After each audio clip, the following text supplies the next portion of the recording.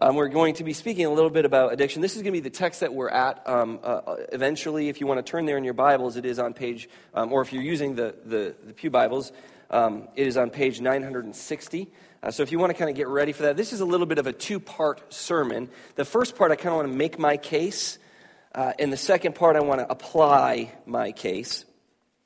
This is, as I said, the beginning earlier, kicking off the service. This is Holy Week, or the beginning of Holy Week, the triumphal entry today, the palm branches, all of that. We receive this story about Jesus entering in Jerusalem as a triumphant king in all of the Gospels. And here it is. I'd encourage you to write these down or to just go on Bible Gateway or somewhere on the internet and look them up and read these texts this week. And all of these texts will tell us the story of Jesus coming to Jerusalem. And if you read through the whole of any of the Gospels, it's sort of just this breakneck pace. All of this is crammed into a few years of Jesus just traveling about and teaching and preaching and exorcising demons and healing and raising, and all of this being opposed by forces of evil, both spiritual and physical. And there's this point in all of the Gospels where it says something like Jesus sets his face to Jerusalem. He's going to Jerusalem. And there's this kind of like this moment of, is it dread or is it excitement? What should we expect or what should we feel? And as Jesus comes into Jerusalem at this moment, on this Sunday, it is a declaration of his kingship. He is attaching himself in this prophetic Sinach, riding in to Jerusalem on a donkey, to a text from Ephesians, which doesn't say anything about this. But it talks about the king coming into Jerusalem. And if you had a king come into Jerusalem to free Jerusalem, to set it free, what kind of thing would you expect him to ride in on? Because the prophet says he rides in on a donkey, which is the closest thing I could think of, and Paul could think of, was a smart car. If you're going to save, and that's what the prophecy says, it says, "Rejoice greatly, O daughter Zion, sing aloud, O daughter Jerusalem. Behold, your king is coming to you, righteous and having salvation is he." Now, salvation, a lot of times we think of as a future thing. This is something that's going to happen later on. And that's true. That is true. There's a futureness to salvation. But right now, today, is there something you're wrestling with that you need salvation from? To be saved can be a very literal and present tense need that we all have. To be set free from something that is weighing us down, shackling us, chaining us, enslaving us to its power. Whether it's an addiction, a person, a situation, we all brought baggage in here this morning. But if you are going to display the power of salvation, are you going to do it riding to town on this? Or would you ride to town on something more like this? Because when I think of saving a city, I think more, tankish than smart car-ish. And so what's interesting about this whole scene of Jesus coming in to Jerusalem, and everybody's lining up and they're waving palm branches and throwing their cloaks before him, and they're celebrating, they're saying, "Hosanna, blessed is he who comes in the name of the Lord, who comes in God's own power." Some of the texts that you read say he's the son of David, attaching him to the kingship of the ancient Davidic crown. The king who was the greatest of their kings, David. And here comes Jesus, and he's riding on a donkey. Imagine you're a Roman soldier, or just a Roman in general. You'd be thinking, these people are bonkers. This is crazy, because this does not look like salvation. This does. And so it's a very strange thing that's happening in this text.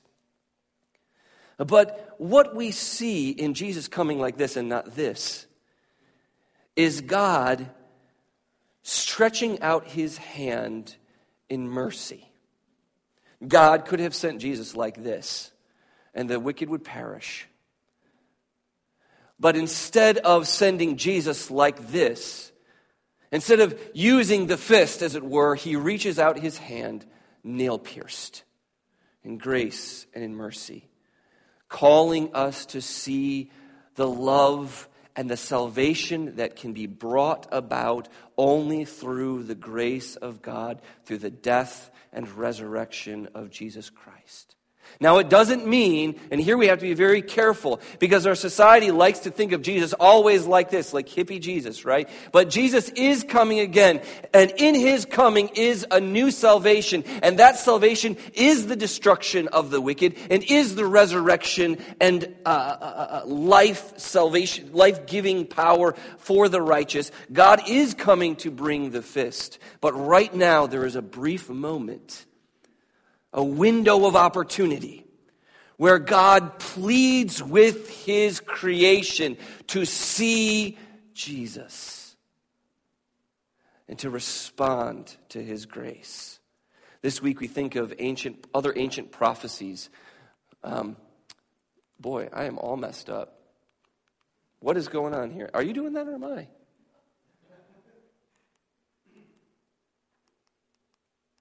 Okay. I'm all messed up, guys. I'm sorry. Anyway, this is a prophecy from Zechariah. We think of the prophecy perhaps from Isaiah, where it says, "Surely he has borne our griefs and carried our sorrows.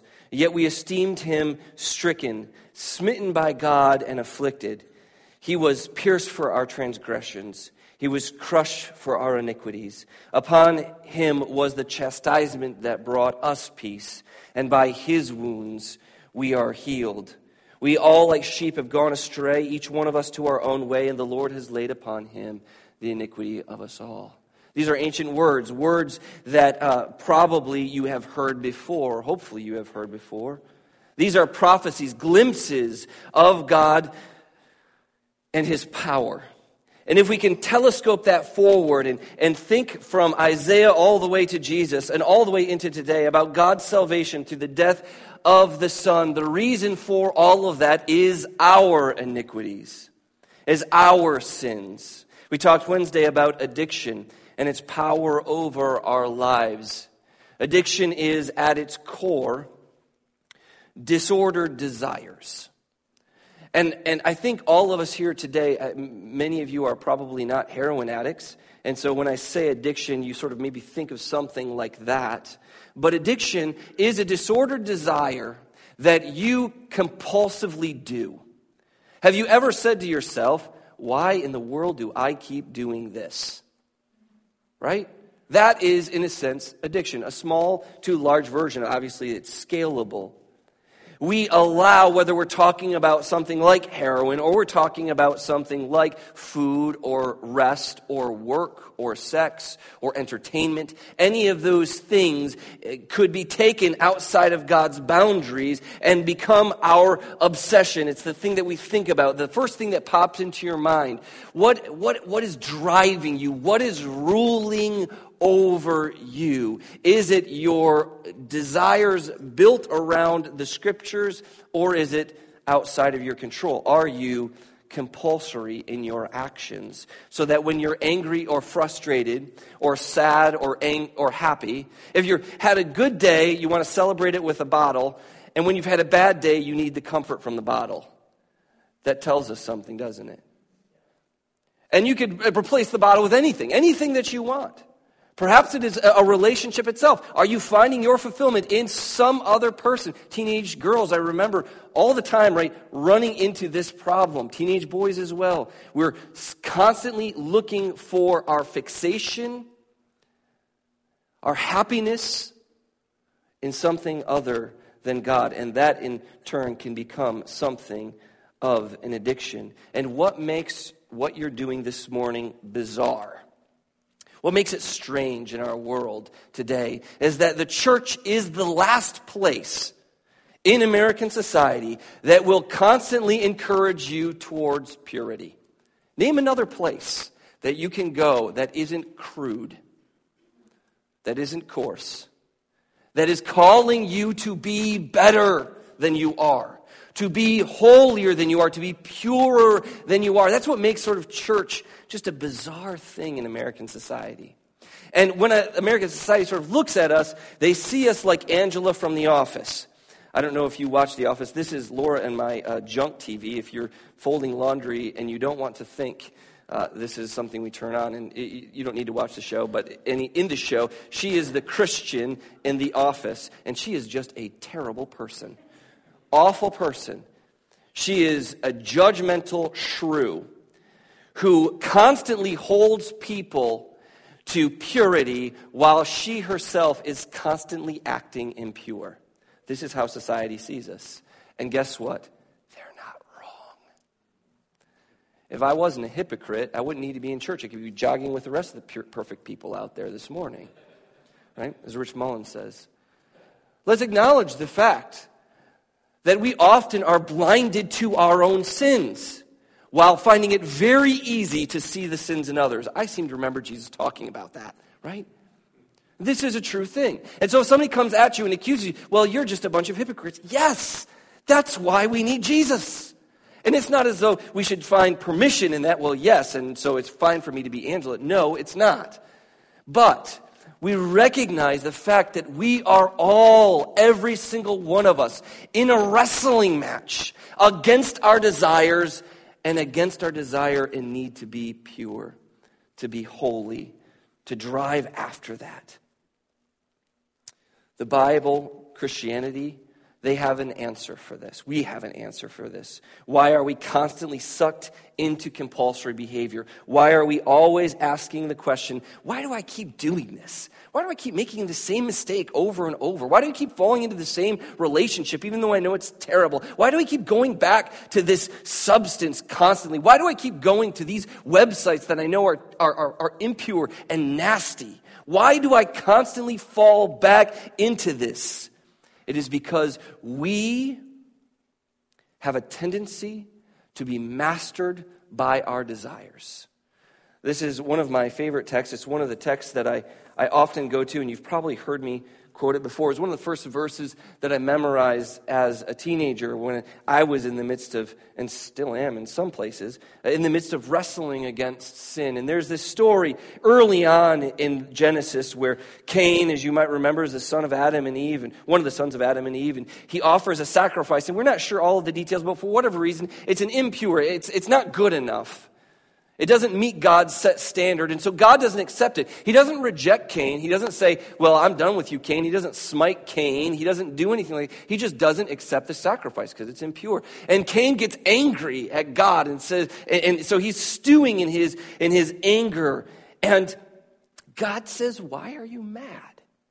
If you do what is good, will you not be accepted? But if you don't do what is good, if you practice evil, if you do something that's wrong, then evil is crouching at your door. Its desire is to have you, but you must master it.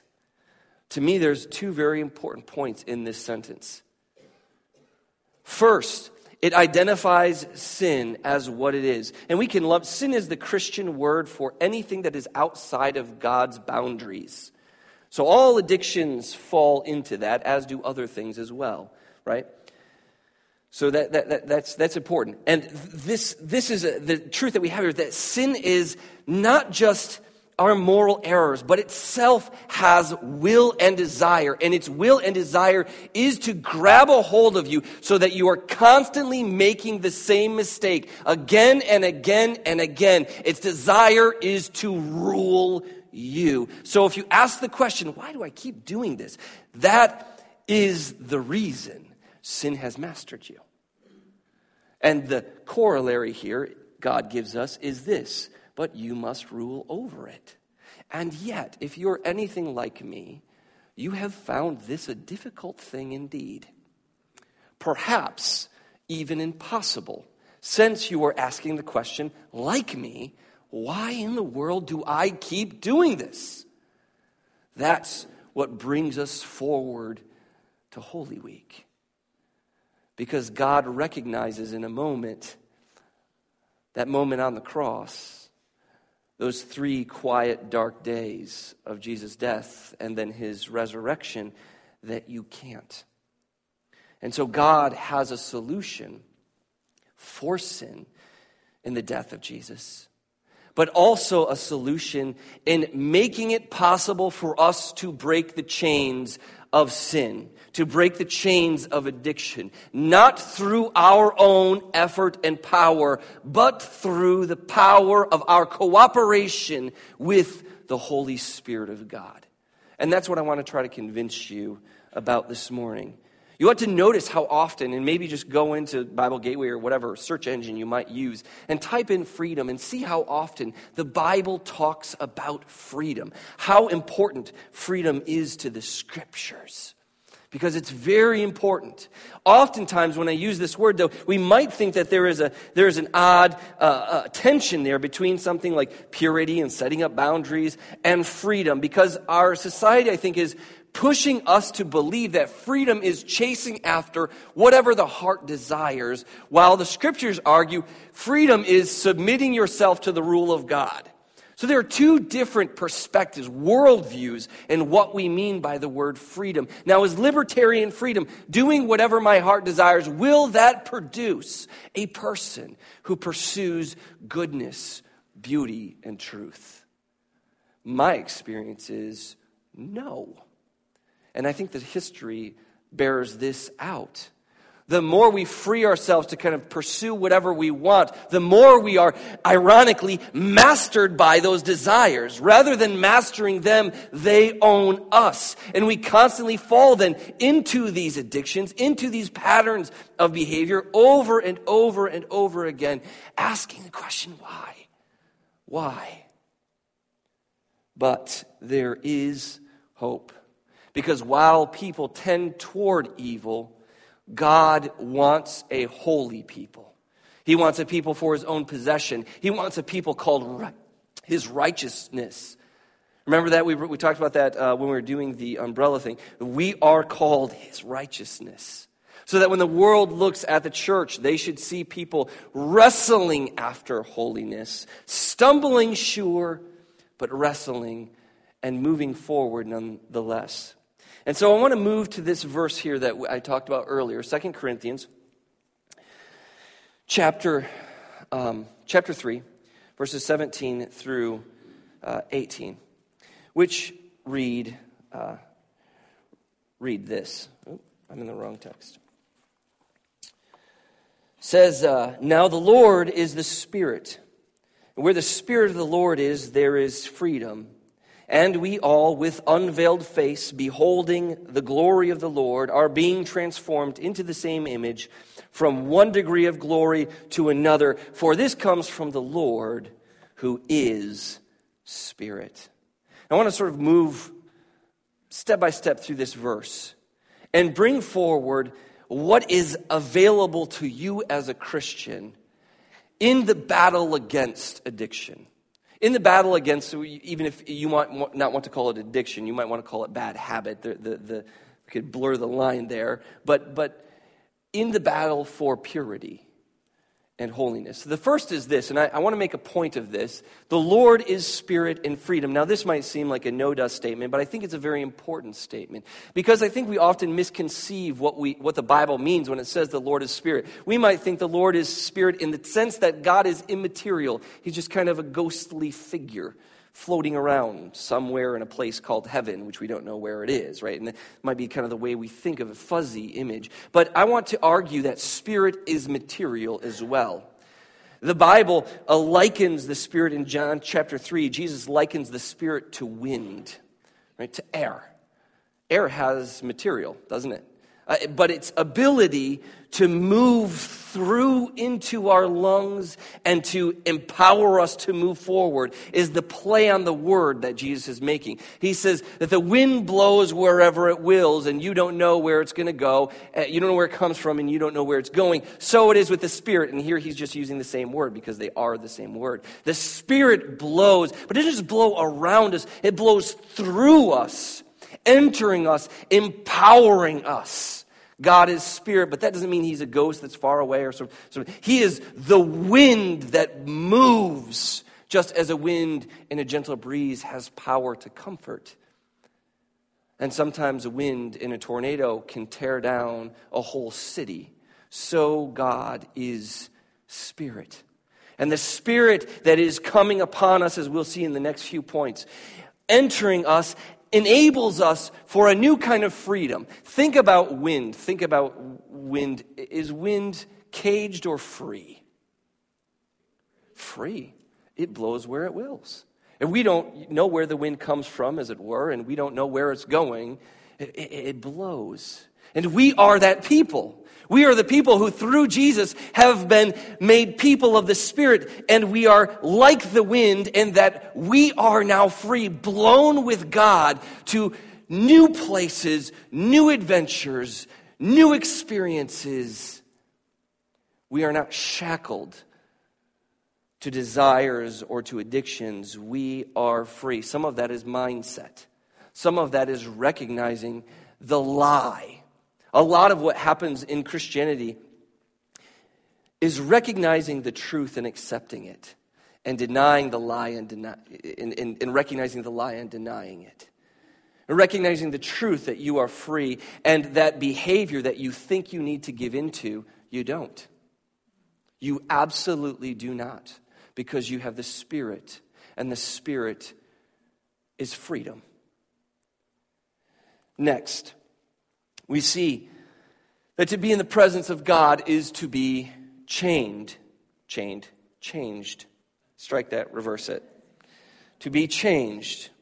He goes on here and says, we all with unveiled faces beholding the glory of the Lord are being transformed. We're being transformed. Notice the present tenseness of this text. He isn't saying you will be transformed. It isn't set at a future point, although obviously there is also futureness to it. But that there is a process of being transformed that is happening to you even now. He says here that we are beholding the glory of the Lord, which is a bizarre thing to say, isn't it? Because the people he's writing to probably never saw Jesus. Certainly in that moment, they are not seeing Jesus. And as the letter was given around, because all of these letters, they were written and they went to the church they were written to, and then they were copied and sort of shared about. All of those people that read this letter were not beholding the glory of the Lord. And you here and me here today, we're not beholding the glory of the Lord. And so how is this then true?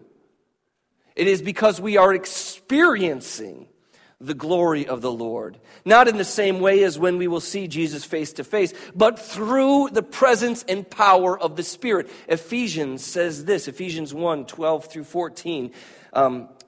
12 is the sort of beginning verse, but I'm going to start with 13 there. In him, that is Jesus, you also, when you heard the word of truth, the gospel of your salvation, and believed in him, were sealed with the promised Holy Spirit, who is the guarantee of our inheritance until we acquire full possession. So until we are standing before God face to face, the Spirit is the intermediary power. It is the presence of God. It is the glory of God. It is the life of God. It is the promise that God will, as we sang this morning, guarantees the promises he has given us are true and will be fulfilled. And we can hope in confidence and in faith.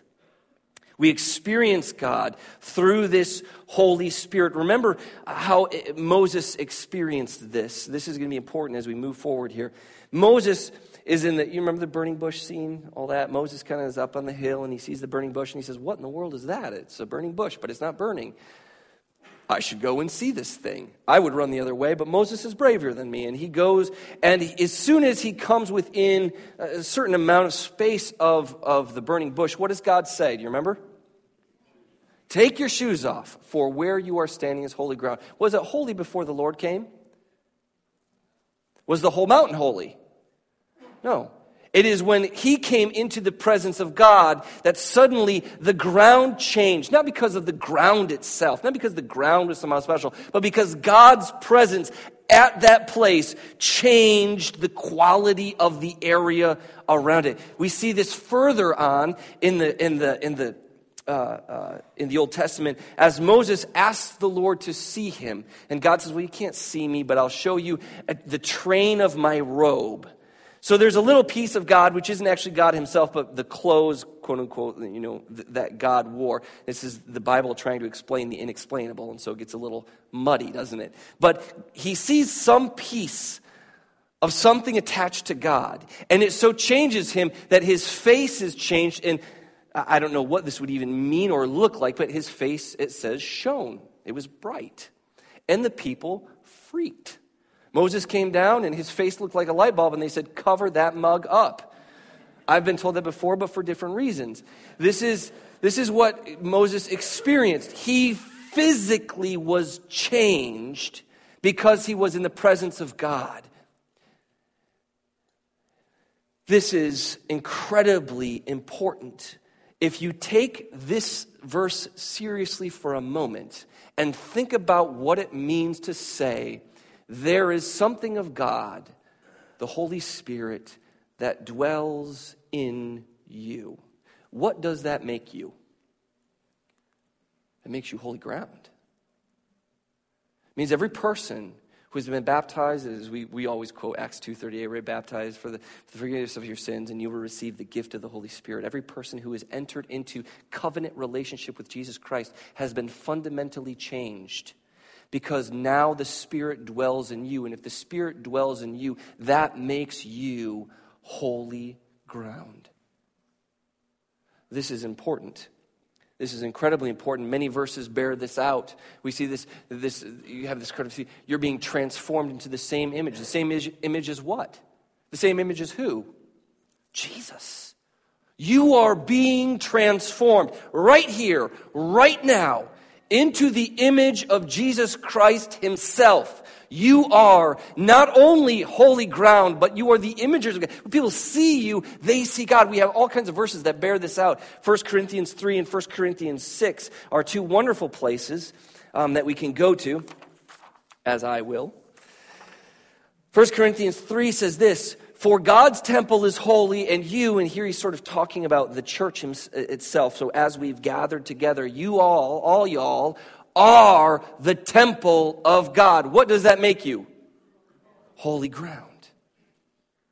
This has ethical implications as he pushes forward into 1 Corinthians chapter 6. And this plugs into, Laura gave some incredible statistics about internet pornography and how this has become such an amazing addiction and problem in our society today, and how it's changed us. And so this sort of plugs into some of the things we talked about. But Paul then pushes this forward in 1 Corinthians chapter 6.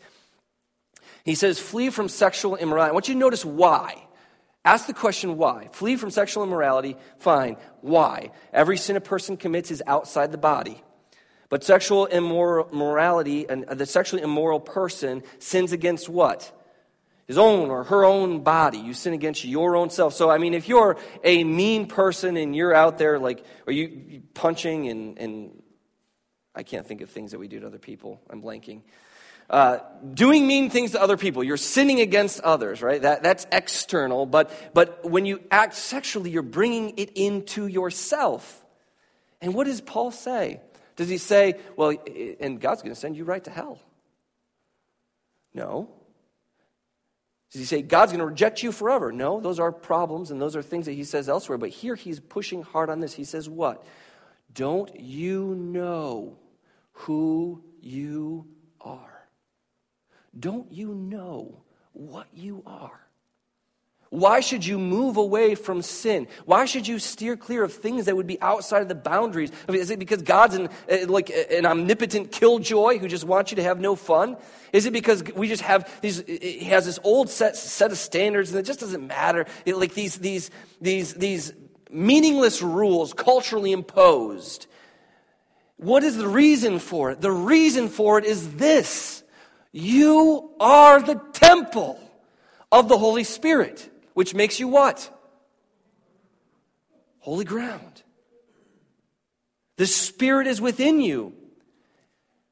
And you then are not your own anymore. And here we think of Holy Week here as he ends it off. You were bought at a price. That God before had presence in the temple. He had presence among the people, but it was sealed off. It was a sealed off presence. And I was encouraging the Sunday school class that I have. I want to encourage you as well to read the first 6 chapters of Leviticus and then go read Hebrews. Look at what people had to do in the Old Testament to get God's presence, to get God's attention. Look at all of the different sacrifices and steps they had to go through. Why? Because God is a holy God. And if you want to have a relationship with God, then you too must be holy. But you too are not holy. And therefore, you must go through these complicated rituals to make things holy so God can come near. But Holy Week, as we're talking about this week, the triumphal entry, the death and resurrection of Jesus makes something completely new. There is no barrier now between you and the presence of the living God. And because the Spirit of God is dwelling within you, you should pursue holiness with passion because you are so valuable. You are so incredibly valuable that you were bought at the highest price imaginable so that God could have a relationship with you. So why, Paul says, would you ever think to sink into sin? Why would you ever pursue anything less than this value that you are set at? It's immeasurable. This brings it forward a little bit more. You're the imagers of God. You think of the way that idols worked in the Old Testament. If you had a sort of a set of gods, or even maybe if you don't know much about the Bible, that's okay. Maybe you've seen like Greek statues, and from Greece or Rome or whatever, these statues of their gods.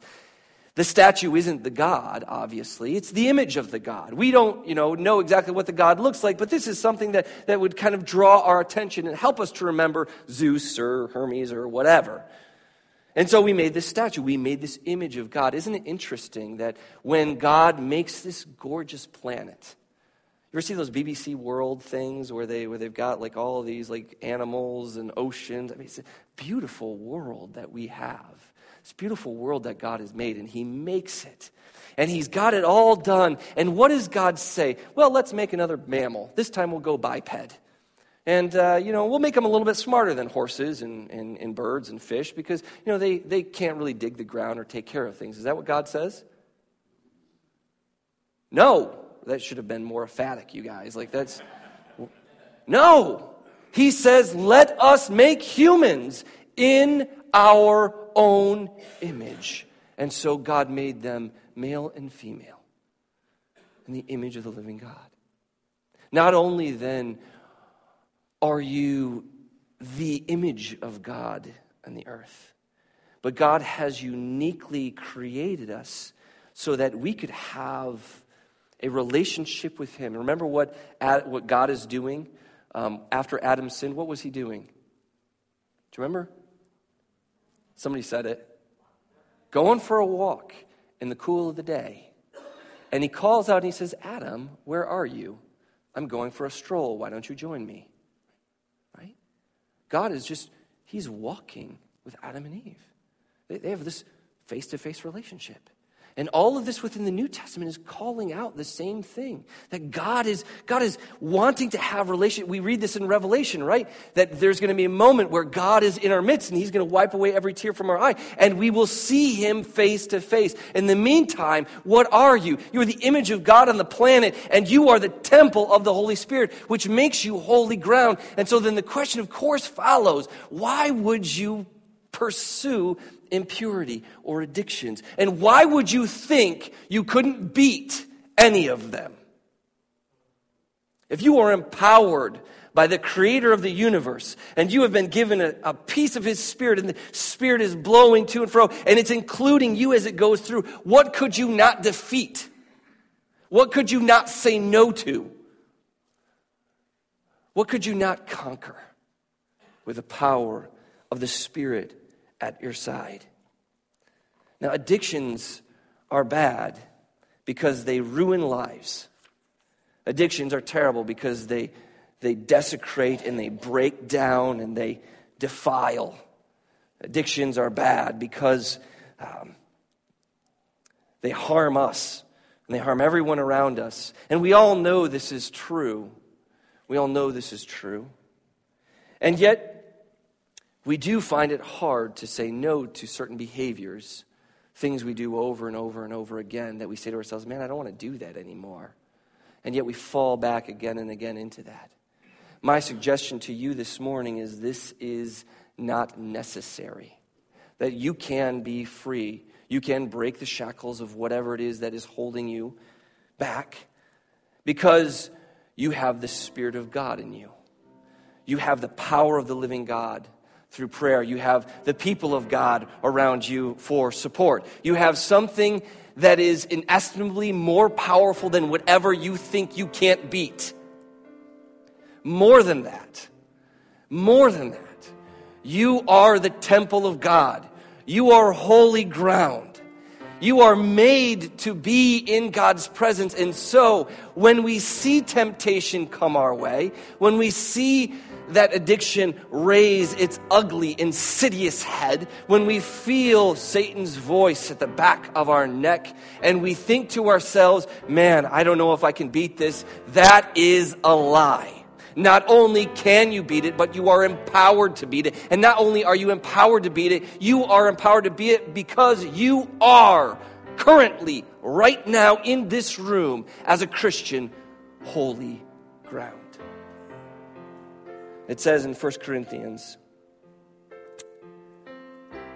when I was a child, I spoke like a child, I thought like a child, I reasoned like a child. And what do children do? They give in to every whim, right? And so you as parents are there to slap hands. Don't touch that, right? Because children they go wherever. And many people, whether we're talking about children or adults, continue to live in childish ways. But we who are called by the Spirit of God are called to, as Paul says here, when I became a grown-up, I set aside childish ways. Because now we see in the mirror dimly, but then it shall be face to face. Now I know a little bit, but then I shall know fully, even as I am fully known. And so what I want you to leave with here today is this. You can defeat any enemy. You can defeat any addiction. With support, with prayer, with all of these things. We are holy ground. We ought to recognize that, live up to that, embrace that truth, and proclaim it to the world so that they might see and know there is a God in our midst. If you need anything this morning, if you're wrestling with something that you can't beat, the elders will be down front and they want to pray with you. There is no reason to hide behind shame. We are all sinners. We are all in need of the grace of God. Not one person here deserves the grace of God any more than any other person. And so if you are ashamed of something, don't let that hold you back. Come, confess, be prayed over, be forgiven, be given support in your battle and my battle against temptation, against sin. Let's stand and worship.